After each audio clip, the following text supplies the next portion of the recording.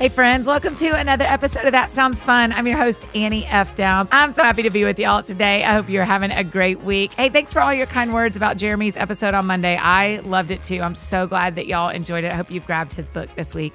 Hey, the music in the background is from our good friend, Mr. John McLaughlin. Make sure you grab a copy of his newest album, Angst and Grace. It's amazing. A couple of years ago, I had a pretty bucket list moment happen here on the podcast when we got to have Stephen Curtis Chapman on. Like many of you who grew up in the Christian faith, I grew up with his music my whole life and just loved it, and it impacted me greatly. So having him on the show was amazing. And today is just as fun. His daughter, Emily Chapman Richards, is here today, and I think y'all are going to love this conversation. She is the new executive director of Show Hope, which is a nonprofit that the Chapman family started to care for orphans by engaging the church and reducing barriers to adoption. She is just the coolest. I think you guys are going to love this conversation. So here is our friend, Emily Chapman Richards.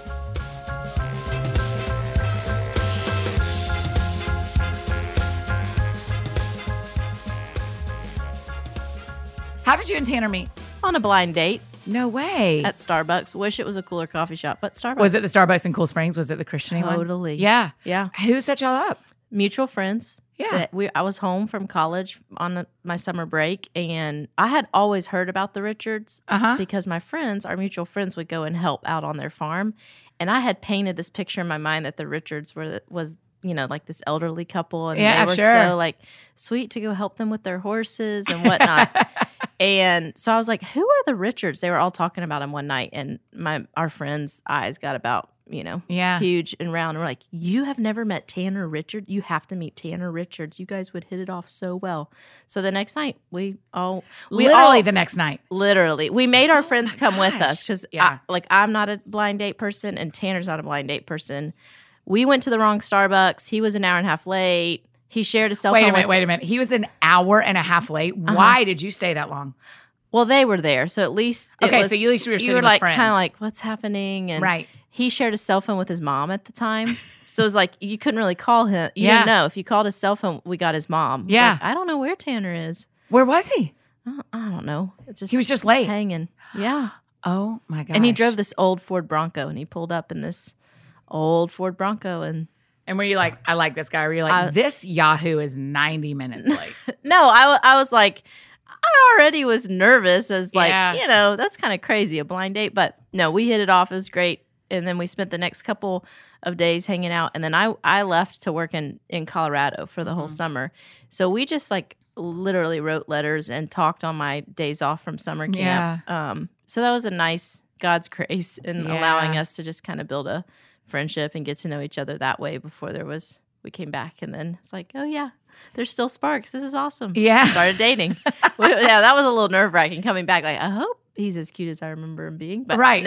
I've enjoyed the letters. But his face. What in the? Yeah. Actually, I remember stopping in the B&A in the Nashville airport right around the corner from because he came to the airport with my family because I'd been gone for a couple months. And I called a friend from camp, and I was like, what happens? And if around the corner, it's like, no, run away. And she's like, it's not going to be that way. Don't worry. And the rest is history. We've been married 10 and a half years now. So. Oh, my gosh. Yeah. Did you have any worry? I mean, when you were growing up, you're the daughter of a celebrity. Did you have any, experiences or worries that would tell you that people didn't like you just for being Emily? Yes. I always struggled with that. I mean, that was something because you're the oldest, right? I'm the oldest, and so for a while, I mean, we were part of a smaller private Christian school here in Nashville. There were other families there that had parents in the music business that were relatively well known. So it was fairly normal in Nashville growing up. And there's kind of a code, I feel like, in Nashville that you don't interrupt families at dinner, and you don't. It's sort of everybody sort of plays by these unspoken rules in Nashville. They seem to. And so then we started, we'd start in middle school, high school. We were going to summer camps in the summer, Christian summer camps. And all of a sudden it started being this is odd. People know my family and seem to be really intrigued and kind of starting to put the pieces together. And then I went to Baylor University. And so I knew part of choosing a Christian school, that was going to be an element of it. But I quickly found my group of friends. There were a couple of dudes, though, that I went on dates with that I straight up was like, I feel like you're vibing my dad more than me. So We need to. And one was, I nailed it on the head. It was like, yep. Another one like just sobbed and was like, I can't believe you would think I'm like that shallow. Oh my gosh. And I'm like, sorry, gotta go. Yeah. This is 2 strikes for you, bud. I'm gonna go. Like, okay, well. So I was a little harsh, but Tanner, he grew up knowing he's from Franklin. We just had never met each other, and he knew who our family was and who my dad was. But his family, they have a local business in Nashville that's relatively well known. And so he had his own sort of experiences in a more kind of microcosm way. And so he was able to relate, and it just he didn't seem too fazed by it. I mean, appreciative and honors and respects what my dad has done with his career, but it didn't seem like it didn't stand in the way or anything. I do think, I'm not totally sure it's true, but I do think you and your dad are the first father-daughter on the show that have ever had their own episodes. I tried to act so cool when your dad was on the show, Emily. I was like, I remember saying, he's Will and Caleb's dad. He's Emily's dad. Yeah, there you go. I've sat at a wedding with them. This is fine. But then when you're talking like to Stephen Curtis Chapman versus just like, oh, this is Steven. He's singing I at a should have wedding. told you his nickname with all my friends in high school was Safety Steve. Safety Steve? Why? Oh, because he's all about the safety. Is he an Enneagram 6? Oh, no. He's 11 is what he says.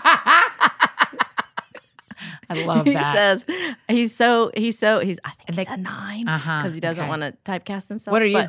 Oh, 1. A 1. Okay. I am. That'll explain your job. We'll get there in a second, but that's pretty awesome. Firstborn. I know. I'm with you. So, but if Safety Steve, if you ask him his number, in fact, he told Ian Crom, I go to 11 at a party. And I'm like, Kat, do you know who that is? Yeah, I go to 11. I'm like, okay. Typical artist. Don't put me in a box. That's exactly right. Yeah. I love it. And the other thing for y'all is of the birth children in your family, y'all look just like your dad. Like, so there's no getting away of like, oh, is her last name Chapman? Oh, she has kind of Have you face. seen, I need to show you a picture of my children. My oldest looks exactly like my dad. No.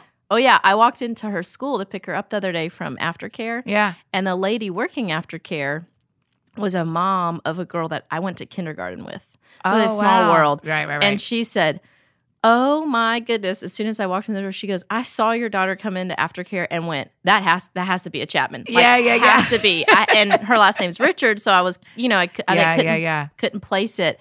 And so when I walked through, she was like, I knew it. So that's awesome. Yeah, she looks just like Pops is what they call him. Oh, that's sweet. Yeah. Hey, what did you study at Baylor that ends you up at Show Hope? Oh, wow. Okay. So I knew going off to college that I wanted to study something that would help just with my experience. Right. Because you really fell in love with adoption when you were like young, 11. Yeah. That's crazy. So I went on a trip when I was 11 to Haiti and with Compassion International and came home from with your parents or something? With my mom. Yeah. And came home from that trip and was convinced we should become missionaries. So I went on this campaign. My dad's like, okay, so I have a career that's like pretty United States centric. Yeah, pretty and based. like, so I don't know that that's going to work, but I really have to credit my parents. They did such a great job at really kind of fanning that flame in my young heart and trying to help me navigate and not shame me or laugh or make me feel like that's a funny dream. So from a young age, I thought we would become missionaries. That kind of became clear that wasn't going to happen. And there was another family on the trip that was in the process of adopting. And so that kind of seed was planted in my heart. And so I started like all out campaigning with my parents, and I would write them letters. I had my brother sign contracts on how many diapers they would change. I mean, I'm like in 6th grade, and I wrote one letter. Actually, they can't find the copy of this one, but they have copies of a lot of the letters I wrote. But I left one on their pillow that said, Mom and Dad, if you do not consider adoption, you could be living in disobedience to God's will. Love, Emily. And then I'd go to bed and go to sleep real fast. Yeah. And you were like, this is God's call in my life. But I mean, seriously, there was something, I mean, I tell people, and it's half joking, but probably more serious than I want to admit. Like, I wish my prayer life could get back to like what it was at 11 and 12, because I was just convinced the Holy Spirit was moving. Yeah. Something was happening, and I was convinced, and I was leaning in, and I was so consistently prayerful that God would reveal to my parents whatever this thing was that was happening in my heart. And they continued to respond to my prayers and my longing and desire for our family to consider adoption. And finally, I could tell, I think, mom wasn't super interested. My dad had more interest, but my mom had a lot of fears, I've got biological children. What does it look like bringing a child into our family through adoption? And will I love those children equally? I mean, all questions that when we get into the circle of adoptive families that we struggle with, and we ask ourselves these questions because we want to be the best parents we can be to all of our children. And so I asked for a meeting with my pastor and said, John, it says, God, if you ask in his name, he'll be given to you. And I am asking for my family to adopt, and they are not considering it. And, as God would have it, as soon as you kind of let go and let God sort of step into the picture, I said, all right, Lord, I don't know what's happening in my heart, but as a sixth grader, we're coming into seventh grade at this point, because Shoei came home when I was in eighth grade. So, we had there was a little bit of time, but yeah, my parents really committed to praying about it, and God really took them on a faith journey of start the adoption process, start walking down this road and just see what happens. And I think my mom was convinced the doors would slam shut, kind of like studio doors, these real heavy, and they were like the Walmart doors, open, and here comes the greeter, like, hi, you're on the adoption journey, welcome. So in 2000, so Haiti was 1997, and then 2000, Shoei came home from China, and then 2003, Stevie Joy, 2004, Maria. So, So all of that, I knew, to answer your question, I knew I was going to do something with international studies or whatever. So I originally went in to be a nurse because I thought, I'll go overseas and be a nurse. And I couldn't even make it through first semester biology class. I was like, this is hard. And so I switched real quick to humanities. So I was an international studies major and a religion minor. Okay. Yeah. I think so many of my friends who are listening are parents of young kids, maybe even late elementary, early middle, like that. What did your parents do that you will do when your daughters get that age to believe you the way they did and to raise you to think you can hear God on your own? Yeah, man. I mean, I think my parents always, what I hope I can model that my parents modeled was a real vulnerability with their faith, in the sense of yes, my dad was a minister of the word through music, and there was a certain authority that came with has come with his career and how he's, God's revealed himself through his lived experience. But my dad and mom always took a position of, we don't have this all figured out, and we're all in this together. And so if God's revealing something to one of you, table it and let's pray about it. And it just kind of was, it sort of was this family experiment in a sense. That's which really cool. Which only the Lord knew what he was doing in terms of kind of underpinning, just sort of holding up our faith when we would hit the accident and tragedy that when my little sister passed away, my parents had already modeled for such a long time. We're not going to pretend to have this all figured out. Yeah. We're gonna land on our bedrock of faith and pray together. But if God's got, if you're hearing something, bring it to the table. Another thing I think that they did so wonderfully growing up, we would do service projects together, or mission trips. We were able to travel a couple times overseas together, but even just here in Franklin from a young age, I remember doing Angel Tree with Prison Fellowship at Christmas and just planting little seeds of what it looks like to love others well. My parents were very intentional with that, and that's something that we've already started incorporating into life with our littles. Yeah. And, did you birth all three of your kids? Yep. Okay. When you are teaching them, how do you teach your kids how to hear God? Oh, man. Well, I think one thing I'm hoping to give them is that God is in all things and in nature. And so we'll take nature walks together. Nature walks is a fancy way of saying we'll walk around the backyard and try to make it super fun. And I'll say okay, I want each of you guys to pick one thing on this walk that teaches you something about God, or that you learn something about God. And it's really fun because you see their personalities too. So one will pick a rock and be like, I think God is really strong or something. And one will pick, my creative one will always get a leaf or something that has a design, a flower, and be like, this is such a beautiful design in it. And, we'll go on and on. Sweet. So little things like that God is revealing himself in all things. And I think giving that to our kiddos and just giving them real tangible ways of it's not just right here in the spoken word of Scripture. Yes, we have this as truth to take with us in our daily goings and comings, but God is speaking through nature, through one another. We'll often ask our kids around the dinner table at nighttime, how did you see God in other people at school today? Oh, wow. And, oh, well, so-and-so, she asked me to play with her on the playground. That was God working through her to show you love and acceptance, That's really sweet. Yeah.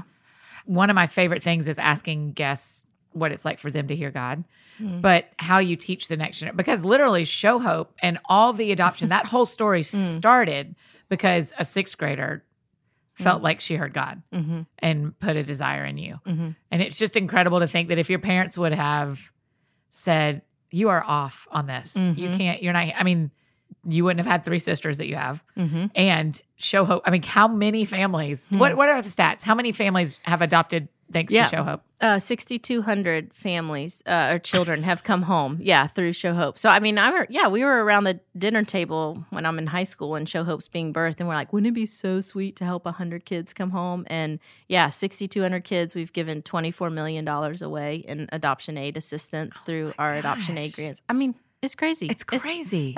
It's all God. I mean, we just like, okay, this is crazy. I mean, my parents, they're busy people, and my dad's career is what it is back in 2000 when this idea comes to the surface of their mind, not looking to start a nonprofit for sure, but they met with Gary Haugen actually because they were from IJM. Involved with IJM in those early days, and they remember they had a meeting with him, and he said, well, look around, and if there's an organization that's given financial assistance to Christian families that are adopting, then put your platform and your energy and your gusto behind that.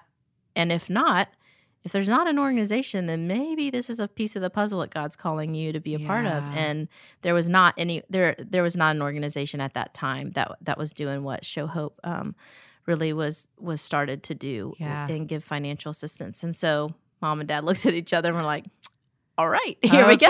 Well, there we go. Yeah. Not thinking God would, grow it to where it is today. But it's just incredible. I just think someone listening needs to hear their 10-year-old, needs to hear that their 10-year-old is hearing from God, and that you just never know. You never know. They could be off. Let them try. Let them try, it sounds right? like that's what your parents did, is build this environment that was really safe to go maybe there's this thing I feel. Right. And what if that's God? Yeah. And they didn't, there was no rushing. There wasn't a rush on their part to jump to a conclusion.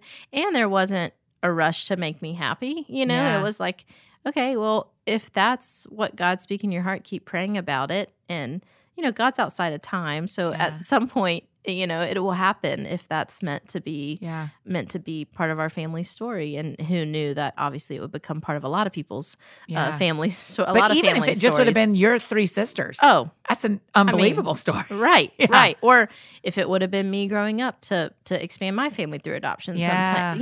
Even you never know. And so I just think my parents' willingness to allow me to dream and believe that God was doing something in my heart, was and I think our kiddos and we talk about this a lot. We have a student initiative program at Show Hope because this all started in the heart of a student. My buddy Chris Wheeler used to be a part of it. Yeah, that's right. Love that guy. Love Chris Wheeler. We talk a lot about there's something with our kids, our students. There's just this belief that they take God at His word, and I think when you have that in your household, that is a treasure, because at some point your little ones are going to grow up and launch, and then it's hard as adults. It is really hard work to take God at His word sometimes. We have to remind ourselves of the truth and really sink down into no, God promised this and He means it, because we've been burned. We've grown up. We've had experiences, and experiences tell us differently. Well, our students, our little ones, they're not there yet. Experience says man, when I was hungry, Mom came and fed me, and what I needed, that need was met, and all right. And so they build this foundation of okay, if God says that, he wants us to be about caring for orphans and widows, and He's going to answer our prayers, and He's going to do it, And I think that is that's a beautiful treasure that's in your home. Take that captive and use that to preach truth to your own heart. You know, Yes. it's such a blessing that to have little ones in our lives, whether that be our kiddos or just, you know, little ones that are running around. One of mine asked me this was about a year ago. She said, "Hey, Mom, why does God let there be war?" And I was like, oh. I mean, I have my master's in theology. I was like, they did not prepare me for this one. Like, I'm like, dang it. When you need your professor on speed dial, like, That's hey, right. excuse me. And I said, man, maybe I don't really know. Yeah. I don't know the answer. And she said, well, if you don't know, could you just ask Siri? Oh. No. I said, okay, time out. We have a much bigger theological issue in our hand than why does God with just war theory or something. I'm like, right. oh Lord, okay, Siri is not omniscient. You Yeah, know? that's right. So we have to get into like, wow, raising kids in the new frontier of technology. But no kidding. You're like, Siri's not the Holy Spirit. yeah, it's like, so all right. Yeah. But I would be interested to have heard her answer. I know. Yeah. Like I would like to know what Siri I think would we say. did ask her, and I want to say she said, that is outside of my, you know, when she has the response, it's like, there are people better qualified to answer. Yeah. You know, something like that. I was like, They probably have a trigger anytime says, why does God? Yeah, They're like, Siri, nope. don't answer. no, I'm out. Yeah. Siri, don't be dumb. Don't say anything here. Don't be dumb. Hey, friends, just interrupting this conversation with Emily to tell you about Third Love Bras. You know, I love it. You've heard me talk about it before. They offer perfect fit for all you gals here's the cool thing. Third Love uses like actual data points generated by millions of women who've taken their Fit Finder quiz to design bras with size and shape in mind for a perfect fit and a premium feel. And as of just last month, they officially have 78 bra sizes with bands ranging from 30 inches to 48 inches and cups from AA to I, which is one of the largest ranges in the industry.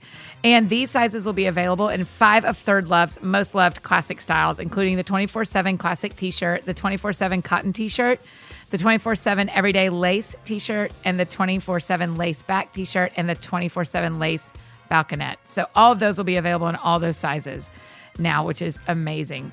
So one of the things I love about Third Love is that you don't have to go to the store to fit the correct bra for you. You can find your fit with Third Love's online Fit Finder, order, and then try them on at home.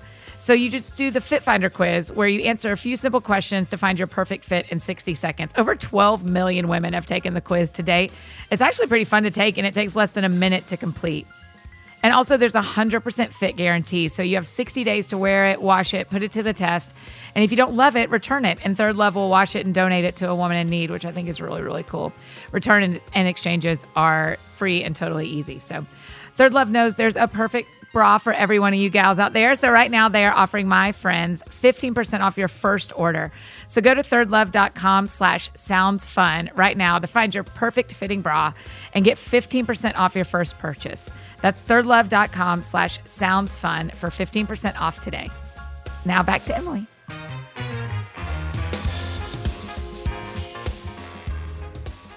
Okay, so are your brothers involved in Show Hope too? I mean, they're in Colony House, so they're busy, full-time job. Yeah, they're busy. They're changing the world one rock song at a time. Right? Oh, they're man. so good. And Do you enjoy it too? Do you like listening to it? Yeah, love me it. too. I love it. My kids love it. Yeah. Love taking my kids to shows. And they'll say, oh, Uncle Bubba, he is crazy. That's what they call Caleb. And they'll say, well, Uncle Willie, he's crazy too. And so we have a lot of fun.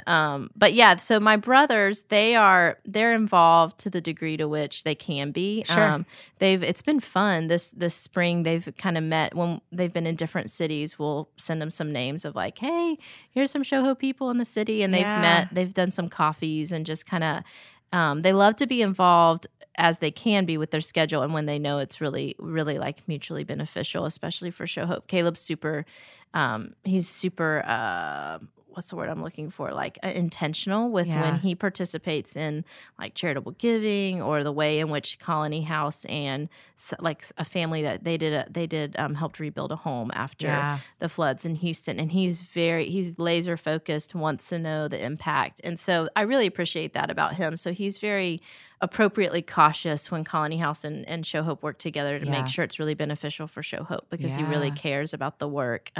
We've been in the strategic planning process for the first time for the organization, and we started that process with barn meetings is what we call them, at my parents' house. And they were there, their wives were there. And like, when this started, 16 years ago, what do you remember it being about? And how, do you want to be involved with Colony House? How, to what level? And, and they were super engaged in the conversation. And did you call these meetings? Because you are the executive director now. Yes, I called the meetings. Yeah. Yeah. When did you take over as executive director? Just in December. But I was leading the strategic planning process before that because we were sort of anticipating the leadership transition. Yeah. So, yeah. Oh, man. I mean, that's a full-time job. It's full-time. I can't imagine. Yeah, I tell people, I'm like, I'm not even trying to drink from the fire hose anymore. I'm just standing in front of it. Yeah. I'm like, I'm hoping I like absorb as much as I can. Like, here I am.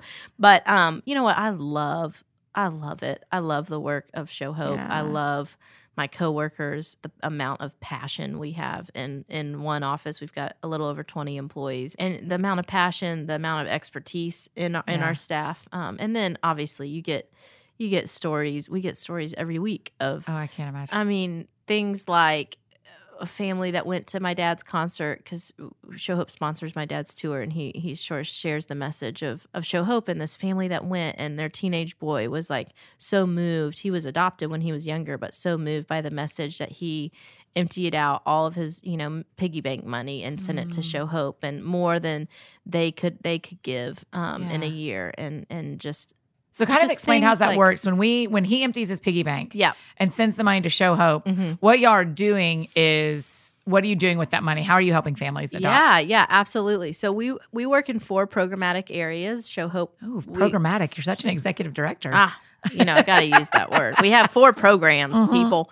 Adoption Aid, which we already talked about, which is the financial assistance for families that are adopting. Adoption can range anywhere from $25,000, $30,000. And is it all up to $50,000? Jeez, all to China? Mm-mm. Oh, okay, around the world. No, around the world, including United States domestic cool. adoption. Okay. Yeah, so kiddos have come home from over 60 countries. And oh my gosh. Yeah. So China's still. Emily, I know. Does this blow your mind? Yes, it's so crazy. It's crazy. It's crazy. Yeah. So China's still the number one. Like, we get most applications from families that are adopting from China, and then right behind that's the United States. So domestic adoption is, at least the requests we're getting for financial assistance is really on the rise, which is exciting for us to see families that are stepping up and helping with kids in the United States that need families. And so we do Adoption Aid, and then kind of along the process of giving grants to families, we realize that not all children will be able to come home or need just extra services, medical attention to receive surgery, to be in a position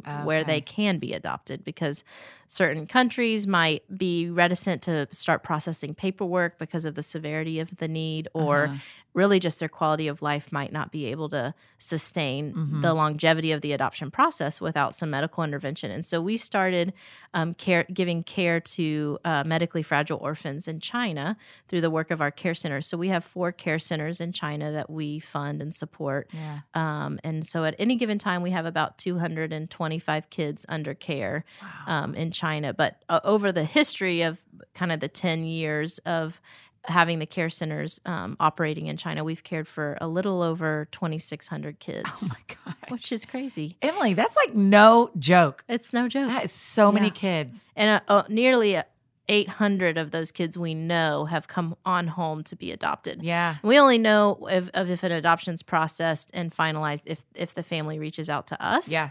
So anyways, we know of about 800 kiddos that have come home through adoption from the care centers. Unreal. Yeah.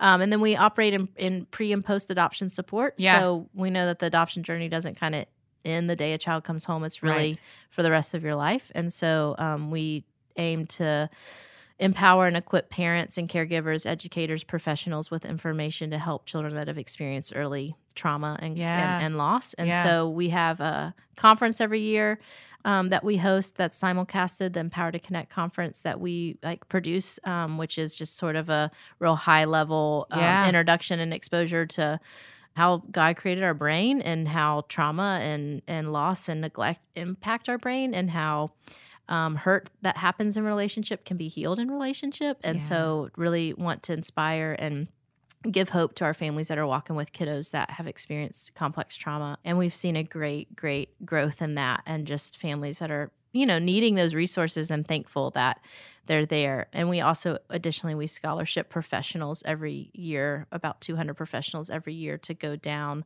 to Karen Purvis Institute of Child Development at TCU in Fort Worth, and they do a week-long practitioner training in these intervention methods. So is it like doctors or counselors or counselors? What kind of people? Yeah, if you're listening, counselor, social worker, educator, judge, work government caseworkers, pastors. We love. So anybody in kind of a helping. Yeah, I mean, profession. we say, you say like a child. If you think of a graph and you look at a kiddo in the middle, anybody that's dropping positive into the bucket of that little one. Yeah. So I mean, it's just that kind of whole sort of group of support. And so if you can find out more on Show Hope's website about scholarship training opportunities, which we've scholarshiped about 900 professionals that are all and intentionally sort of all across the United States. Yeah. So now if we have a family that contacts us and is in crisis, we can say, hey, I mean, it's an hour and a half, but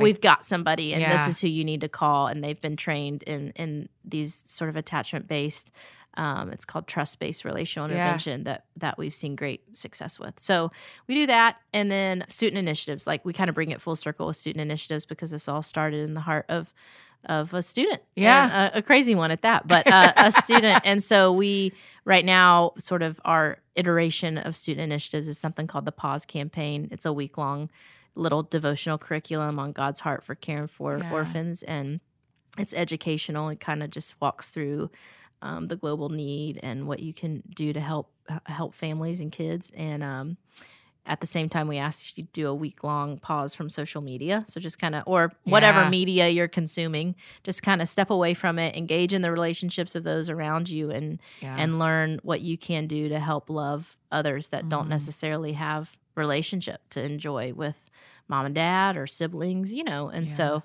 that's what we're doing right now, which is great. That is just so much. Mm-hmm. So when you sit down and dream about where Show Hope's going, world domination. No orphans. Let's do it. Unfortunately, this side of the veil, I think, will always have kiddos with us that are needing families, because just sin keeps waging its dang ugly war. But we're just one step at a time trying to push back that darkness, When I look at the future of Show Hope, what I think about is adoption costs are on the rise. So I'd like to see our average adoption grant increase. I'd like to see. Why is adoption cost on the rise? Because it's taking longer. Why is it so expensive anyway? I don't understand. Yeah. Well, I mean, a lot of good reasons, There's safety for the kids. I mean, that's the primary. When you get a vulnerable population and money involved, you got to have some safeguards, and you have to have part of those safeguards cost money, right? It takes social workers time, and it takes judges, and it takes government officials to make sure that these children aren't being trafficked. And so it's just it's taking you longer. Won me over. I feel better. Okay, good. Good. It's I just have so many friends who come on, this family's crazy. So great. Yeah. But it is what y'all do. I mean, I have so many friends who either work at Show Hope, like Phil or Chris or you. Yeah. But then also so many friends who have adopted thanks to Show Hope. But then in the process you go like, why does this cost so much money? Yeah. They just want to take care of a child. I know. It is. And it's going slower now. Yeah, probably out of protection for kids. Yeah. Partly, I would say that's accurate. And when it goes slower, it costs more because you have to like redo your home study every 12 months. And so if it comes out of date now, a social worker has to update a home study. Well, that's admin hours, and he or she should be properly compensated for the work they're doing. And so it just you got to redo your fingerprints if you're adopting overseas and updating. So it just gets a little more expensive, travels more, some countries are changing their regulations around you've got to come and stay in country for six weeks, or you need to bring 2 trips. You come and you meet your child, and then you come back to finalize the adoption. So, things like that are changing and ever evolving. So I'd like to see that, increase and continue to be a help to families that way. I'd love to see us be able to care for more kiddos in China, and I think that's a possibility. The people that we're partnered with on the ground around in China have a great respect with the state-run government sort of system of caring for kids. And so we've been very open-handed with how we've navigated that relationship of just like, if we can be of service, we'd love to help. So I'd love to see, our budget increase to be able to help more kiddos through the care centers, because the work that is going on there is pretty phenomenal. Yeah. And so, those are kind of some of my dreams. Tell me what you know about God that I don't know, because adoption hasn't been up close in my life. Oh man. I think something that I know because I've seen it is in John, the beginning of John, it says, Christ has given you the power to become children of God, and that is what you are. So we're children of God when we confess our sin and ask Jesus to live in our heart and be, pulsing throughout all that we do for the rest of our lives. We become in that moment a child of God. And yet sanctification is a journey throughout the rest of our lives of really understanding what it means to be a child of God. Yeah. And that takes a community of people. You don't do that in isolation. And that's because that's an outpouring of who God is as Trinitarian, his Trinitarian nature. Like, he is who he is by way of being in relationship and the give and the take of Father, Son, Holy Spirit. We don't ever understand that because it's, mysterious to some degree, but yet that's like the image that's stamped deep in our heart. And so I think for what I've experienced is the community, that what you see when a child comes home and how you need a village, and what this child brings to your community by coming home through adoption, but what you have to give to that child, what they have to give to you, and sort of this symbiosis in a sort of what happens within the relationship and how you come to better understand God by way of just watching this unfold. Not even just, yes, you have the moment of, I'll never forget Shoei being placed in my mom's arms, and our family was all there together. And was she an infant? Yeah, she was an infant. Were all three of the girls infants when y'all brought them home? Yeah, Maria was a little older. She was more like a toddler, but they were young. And so, you have that moment of like, oh my gosh, 10 seconds ago you were a stranger, and now, like, I will fight you if you try to take her back out of our arms. Yes, like, she is us. We are her. Like this, she's part of us. You've got that moment, but then you've got, Shoei's 8. She's gonna be 20. She's 19 now. And so you've got like 19 years of having her watch her grow up, and how she's impacted her world, and how people have, how she's impacted. Is she the cheerleader? People. No, that's Stevie Joy. Oh, man, gosh. She does not play. I see it on Instagram. I'm like, that girl is very talented. I can barely watch because it's just like. She flips so high in the air. My gosh. Yeah. She was a competitive gymnast when she was little, so that was nerve-wracking. Yeah. Watching her on the beams and the bar and all that stuff. And then she chose cheerleading. Right. It's okay if she's with like, professionals, but when she gets with like her little high school squad, I'm like, oh Lord, that's another high school girl throwing you up in the air. Right. She will not be able to catch you. I know. My youngest sibling is 8 years younger than I am. Oh, okay. And so I have always it makes her crazy because I've always had a mom kind of feel toward her, like where we'd be tubing at the lake and I'd be like, don't let her do that. She's too little. My parents like, we can do this. Yeah. We've raised other people. Do you have that toward the girls? Oh, absolutely. Yeah. Oh, I'm like kind of a mama bear. Yeah. My friends in high school always laughed at me because they're like, I had a yellow bug. Like, you are actually a taxi cab. Like, I'd have like 3 car seats in the back. I'm like, oh, gotta go to preschool. I'll see you guys in a minute. Like, go get my kid from preschool. Come back. No, but that's another thing. My parents, like, we did it all together, and we're still doing it all together. Yeah. So we very much so. A lot of people ask, will you adopt someday? I don't know. I've learned to never say never. I bet people ask you that all the time. Yeah. I'm like, well, my mothering bucket is quite full right now. I have 3 children, a full-time job. My husband has a full-time job. Oh, right. But I very much so feel committed to helping my sisters be as healthy and whole as they can be. Yeah. And so I take my role as adopted big sister / protective mama at times really seriously. And so I continue to be as involved as I can be, and taking my girls to cheerleading competitions or down to, we haven't gone to Alabama yet. Shoei's in school in Alabama, but down there to see her dorm or, things like that just kind of say, hey, I'm here. I'm present. I love you. You're one of us, you know. So can we talk a little bit about Maria? Yeah. I think so many of us who are listening followed the story of y'all's loss of Maria. What is that like for you now? How long? She died 10 years ago? Yeah, it'll be 11. So it was May of 2008. Okay. Well, yeah, it's I mean, you can't, there's no chartered territory for grief. So, and you never kind of know. And remind me how old she was. She was 5. Okay. Yeah, so my middle just turned 5, and she passed away about 10 days after her 5th birthday, and we're about 10 days after my my middle's 5th birthday. So, like, one thing I didn't prepare for was that the 5th birthday was going to be really emotional for me with my kids. Like, I just didn't kind of. You can't know until you can't know. Right. And so, like, when I first turned 5, I was like a basket case for a week, and I didn't know what was going on. I'm like, I mean, I guess they go to kindergarten at 5. You know, like I was like, why am I so? And then it kind of clicked. I was like, oh, I think I'm like processing again. Sure.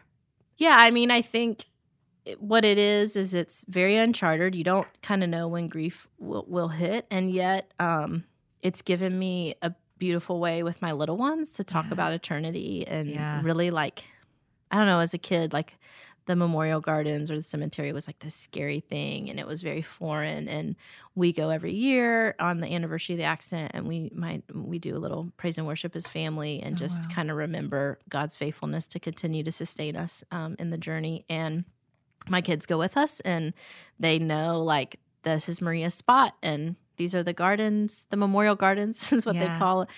But we talk a lot about eternity, and it's kind of like what I feel like I've got tangible real estate in heaven, because I know really well someone who's there, and then there's the sadness of it feeling premature, of course, but they're starting to own that and take that on too. Like, well, I'm going to meet my aunt when I'm in heaven, and like I wonder, like, is she going to be this way or this way? And so we have sweet conversations. Of course, navigating the story is challenging, you know, with the next generation, and just how you hold both in tension the hard of the loss, and yet God's faithfulness to sustain us as a family. And so, you know, those are conversations that Caleb and Will and I have of how we'll kind of transition it to the next generation. So yeah, I wouldn't have ever, again, uncharted territory. I would have never thought how much what y'all have to do in preparation for telling the next generation about Maria. And your mom's book is called Choosing to See. Yeah. And it talks a lot about Maria, and because Maria's had a knowledge of heaven. Yeah, she did. So as a 5-year-old. Yeah. So in February, but prior to her passing in May, she had been learning Big House by Audio Adrenaline, you know, at preschool. And so it was February 20th, and she plopped down on my mom's lap and said, "Is it really true that God has a big house?" And like, yeah, Steven, come here. You're the professional. No. But they actually were able to have a conversation with her and explain the beauty of heaven and what God is creating, and how he will recreate the earth, and it will be beautiful again. And she prayed and asked that Jesus would live in her heart. And so, we very much so hold on to the hope of heaven and seeing her again. And there are times that a tragedy like that could put you off from God, but could also put you off from adoption, or like, we invited this pain to some degree, right? Yeah. So you should have my mom on the show at some to point. Talk about this. And then it'll be your mother, father, and daughter duo. That's right. No, but seriously, I mean, this is something that, you know, she's even talked a lot about and we worked pretty hard to bring Maria home, in the sense of, like, we pushed to bring her home. And, you know, mom does, you go like, oh my gosh, like, what, did I do the right thing there? And yes, Maria was loved and cherished, and is obviously fully loved and cherished now. And I love the idea that God's outside of time. And so it's sort of like, I think she's walk through the gates, and we'll look over her shoulder, and we'll be right behind her. Yeah, that's beautiful. It's for us on this side. It's like, feels like such a long time of waiting. But I think it's probably really different when you get to the other side. Like, oh, hey guys. Yeah.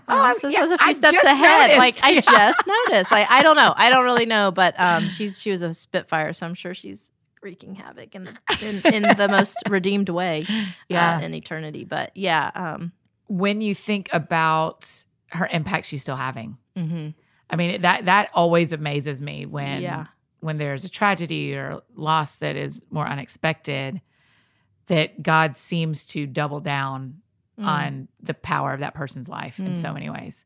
Yeah. Yeah. I mean, it's my mom.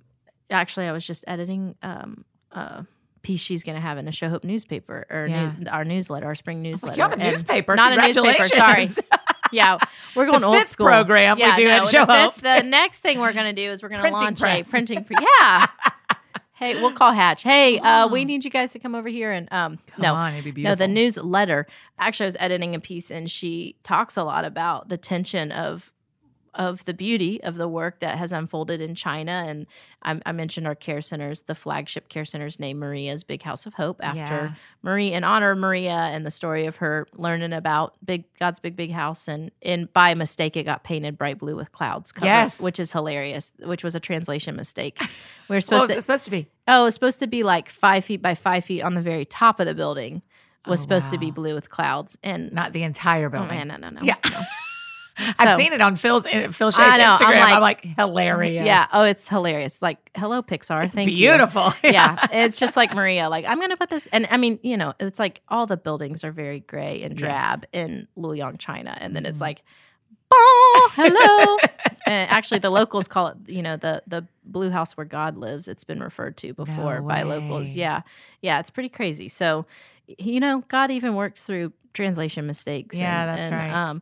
But yeah, so, she just wrote very, honestly and raw as a mother saying, yeah, you hold in tension the beauty of this work. And yet I would give it all back to have my baby back, and yet there's all these lives that have been impacted, but yet I lost her, and it's just like, it's always ebbing and flowing. Yeah. And it is beautiful. And we had already broken ground on the care center before Maria passed, but, people just poured out their generosity and their love and their prayers for our family in that season. And that's what was able to kind of catapult the care center, us finishing building it and then operating expenses and really getting it up and running. And God has just continued to, continue to bless the work. And we'll stand on the ground this summer. Our whole family will be there, and everyone's going. Everyone's going. The girls, Caleb and Will's wives can't come. Just little one. They've got little tinies. Really Mine are a little older. My youngest is 3, almost 4. So we're all going. But all of Caleb and Will are coming, and it'll be the 10-year mark of Maria's Big House of Hope. The grand opening was in July of 2009. So this will be 10 years, and we'll all stand together and we'll remember 10 years ago being so raw and broken and planting a tree and hoping that this thing would, grow into something beautiful, but not sure what, and kind of looking through our own tears, kind of going, could this possibly make it okay? There's no way, but yet, all right, this is the next right step, kind of. And now 10 years later, we're standing there and go, okay, we're still walking with a limp and it's hard, but you can't not stand here and say, wow, God is so faithful. Yeah. And that's what we'll do together as a family this summer. We'll grab each other's hands and go, all right, we'll keep one more day of pushing back the darkness. And it's pretty profound to get to watch it all unfold, Something a bunch of my mom friends say a lot is the days are long, but the years are short. Oh, yes. And and so in tragedy and in watching what will God do with this, I always think the days feel long, but the years are short. You will look back and you have planted a tree 10 years ago before you even realize it, even if today feels very long. Yeah. And so Amen. I honor y'all's work in your pain. It has made a huge difference, but it's terrible. So good on y'all for doing work when you could have gone, and we're done, and that may have been right for y'all, but what God said is, let's keep going. So I think that's awesome. Okay. So if someone wants to adopt a couple, a family, a single person, they first go to an adoption agency, not straight to y'all. Okay. Yeah. So you would find an agency, and there's lots of different ways to find an agency. In fact, Show Hope does have a website, howtoadopt.org.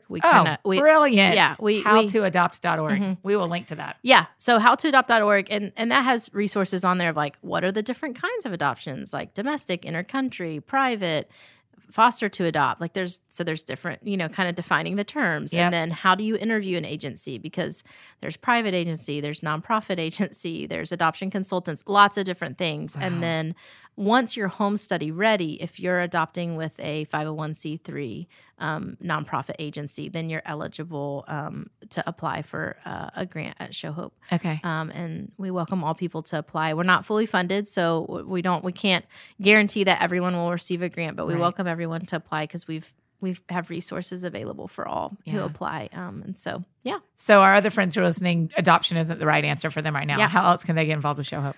Showhope.org, lots of ways to get involved. Donate, obviously. There's always need for funding.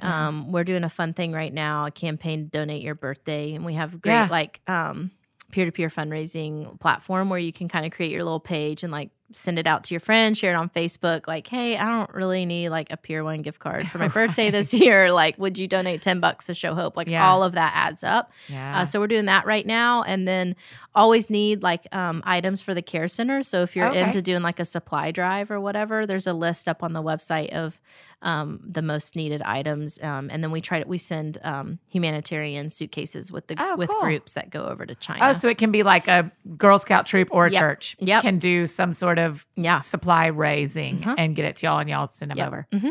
So if you go on a trip with Show Hope, you take a suitcase and then you take a humanitarian suitcase as well. Exactly. Yeah, that's exactly what we do. That is so cool. Yeah.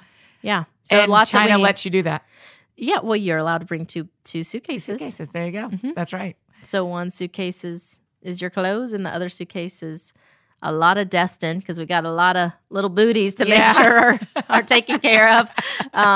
Clothes, diapers, special formula. Some of our kiddos have, pretty strict dietary restrictions by way of their medical condition. And so we can get a lot more specialized formula here in the States than we have access to in China. So things like that, splinting, casting materials for kiddos with club feet, things like that. So, yeah. I got to go to China last summer and I loved it so much. Oh, the food's awesome. Oh, it's so good. The people are very nice. Mm-hmm. If they what we kept experiencing, I was with friends and family. What we kept experiencing is if the local people thought you were interested in their culture, they wanted to tell you everything. Oh my gosh. And to show you everything. And they were just really lovely people. Sometime now I've got the whole family on the show. If you have Caleb and Will on the show, that's right. They can tell you about a time I took Mandarin in university, and so I said, guys, let's go. We were all in China together as a family. We went for like 3 weeks together one summer.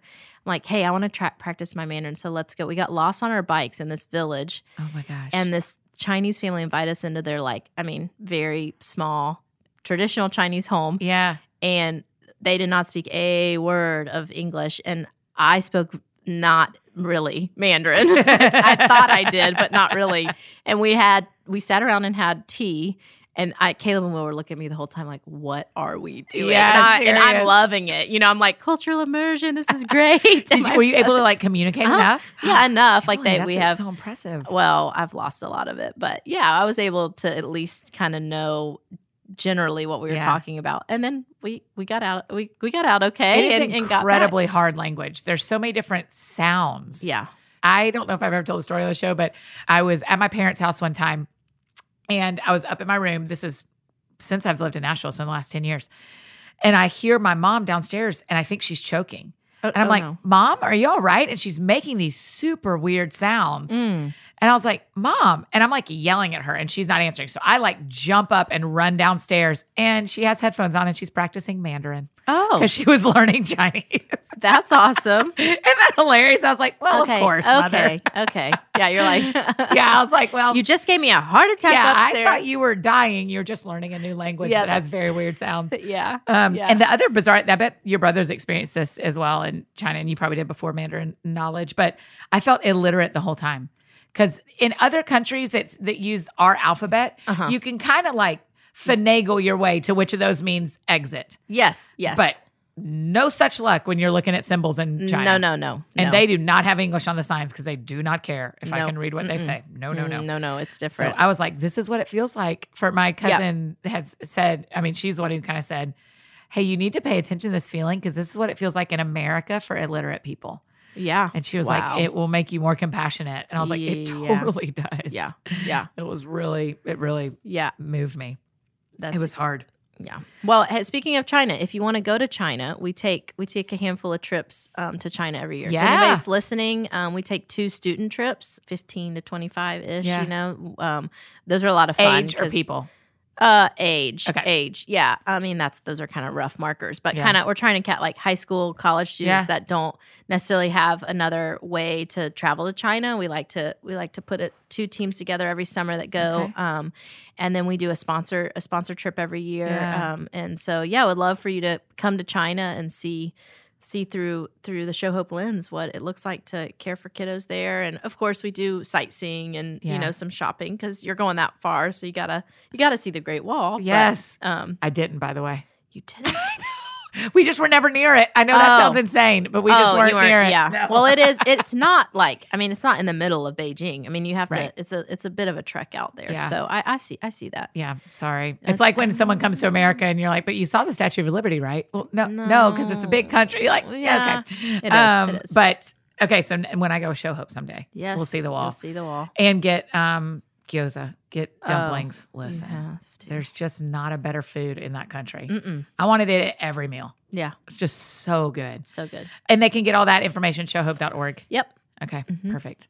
Thanks for making time to do this. Oh, thank you. We don't for get to have me. conversations like this very often, No. and so I'm really grateful you made time. Of course. To we need to hang out. Yes, for real, in real life. I would love it. For I think real it. hang Yes, out. we're gonna. Yeah, we'll make We're all gonna that do that. happen. That's it. Especially in the summer when everything just kind of like summers. Summers. Let's do it. Let's Yeah. just sit on a porch. I love it. Okay. Mm-hmm. Okay. So our last question, Emily, that we always ask because the show's called That Sounds Fun. What sounds fun to you? What do you do for fun? Oh, I love to travel. Yeah. But my season in life, with littles, that's harder to do. So Yeah. what sounds fun?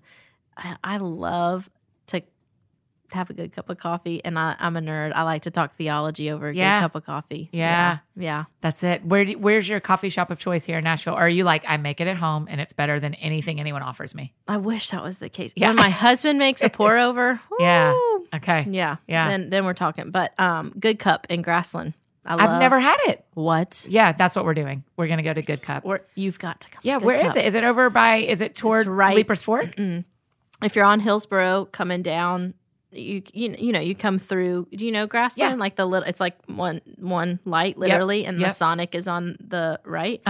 Or Sonic's on the left. Up on the right, there's the floral shop. Yes. And right beside it is Good Cup. Yes, totally. Like I know exactly what you're in that talking little, about. Yeah. Yeah.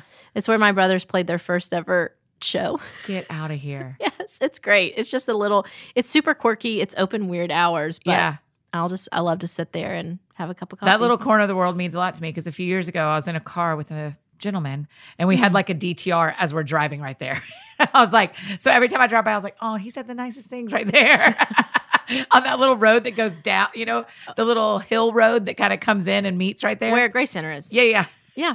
That my parents' office is right off that road. Oh, so I didn't know that. maybe Next there's time just I'll stop by. magic. There's magic right there. Magic. Magic. Yeah. Well, thank you for doing this. I'm really grateful. Y'all are doing incredible work, and I love getting to tell my friends who are listening about what y'all are doing. Thank you. So I'm glad to be a part.